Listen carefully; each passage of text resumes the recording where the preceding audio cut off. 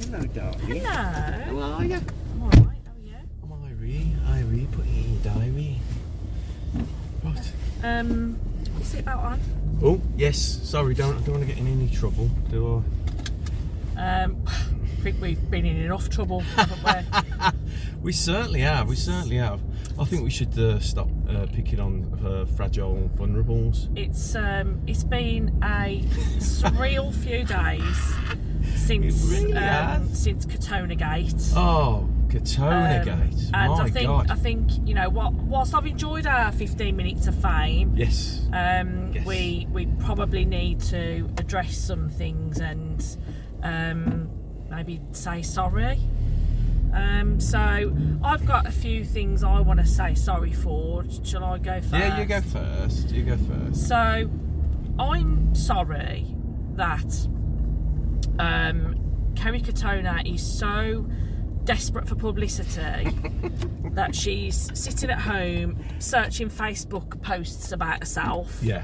And then felt the need to publicly address our video, which, you know, let's face it, A, was barely passable as offensive, and B, wouldn't have been seen by any more than 200 people at the most, mainly our family and friends, if she hadn't have shared it. Well, no. And now it's been seen by over 3,000 people, so that's the first thing I'm sorry for.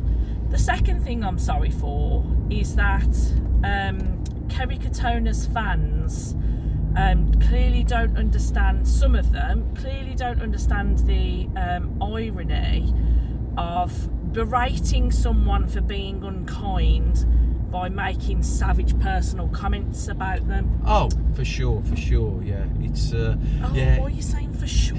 That's so irritating. Don't do that. Just doing it to annoy Kerry Katona's fans.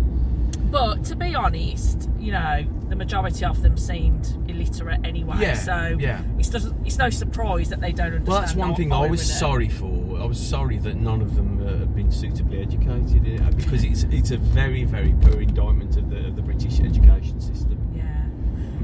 And then the last thing that I'm really sorry about is our accent. And I am genuinely sorry for that. Me too. Because this is what you can't do anything about it. This is what happens when you're born and raised in Birmingham. Yeah, you speak like this. But I do agree with all of the studies that say this is the most unattractive accent on the planet. Oh, so, definitely. I mean, I don't even want to listen to Brummies talking. No. So, well, do you know our Rob, my brother, is an actor. Pretty good one as well. He's a good actor. You probably shouldn't have named Rob there. Okay. Well, my brother, Nigel, is an actor, and he is told before he goes to auditions to speak neutral. Do not speak in a Brummie accent, which is odd, really, because considering we're the biggest county in Britain who contribute the most to the BBC licence fee, we're represented by like a small percentage of television programmes. Well, yeah, but that's because nobody wants to hear Brummies talking. Exactly. Sorry for coming from Birmingham. So yeah, I'm sorry that we talk like this. I wish we didn't, and I feel your pain. So that's what I'd like to apologise for. What about you? Well, I'm truly sorry that mildly kind of mild digs at Atomic Kitten have resulted in such a deluge of ill will from people. Because I don't think we said anything particularly cruel. I just said a few nasty things about Atomic Kitten and a few of their records.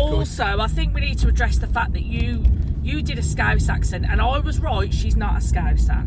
No, because and somebody sent me a very informative message to say that she's from Warrington, she doesn't speak with a Scouse accent, and I knew that was the situation all along. I can say, I'll say a deep sorry to the people of Warrington Firstly, why are you apologising to the people?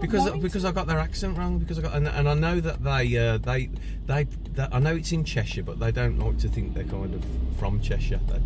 So I'm deeply sorry to Warrington people. And I've since then I've listened to a few of Kerry Katona's kind of first dates appearances and listened to her accent.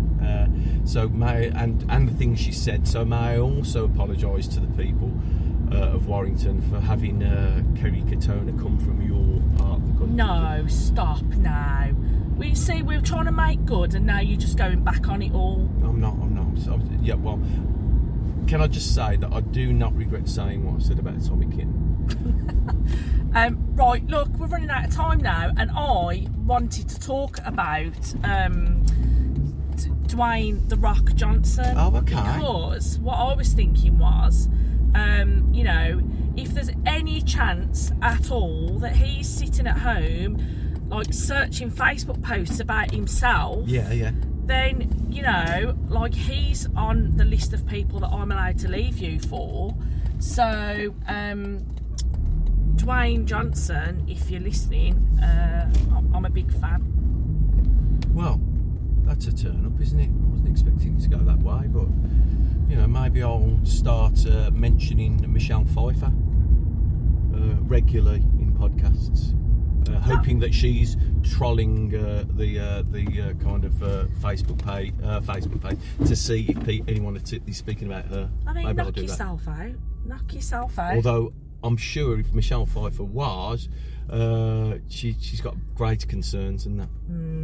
I mean, to be honest, you know, we have talked about other celebrities in our other podcasts, and none of them have been in touch. No, they haven't. So they, you know, they obviously see that two nobodies from Birmingham aren't any threat whatsoever to no marks. A pair of no marks from the Midlands are of absolutely no consequence, which rightly they should think absolutely, yeah.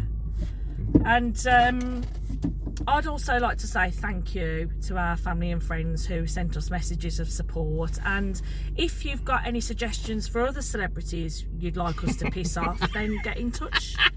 Thanks.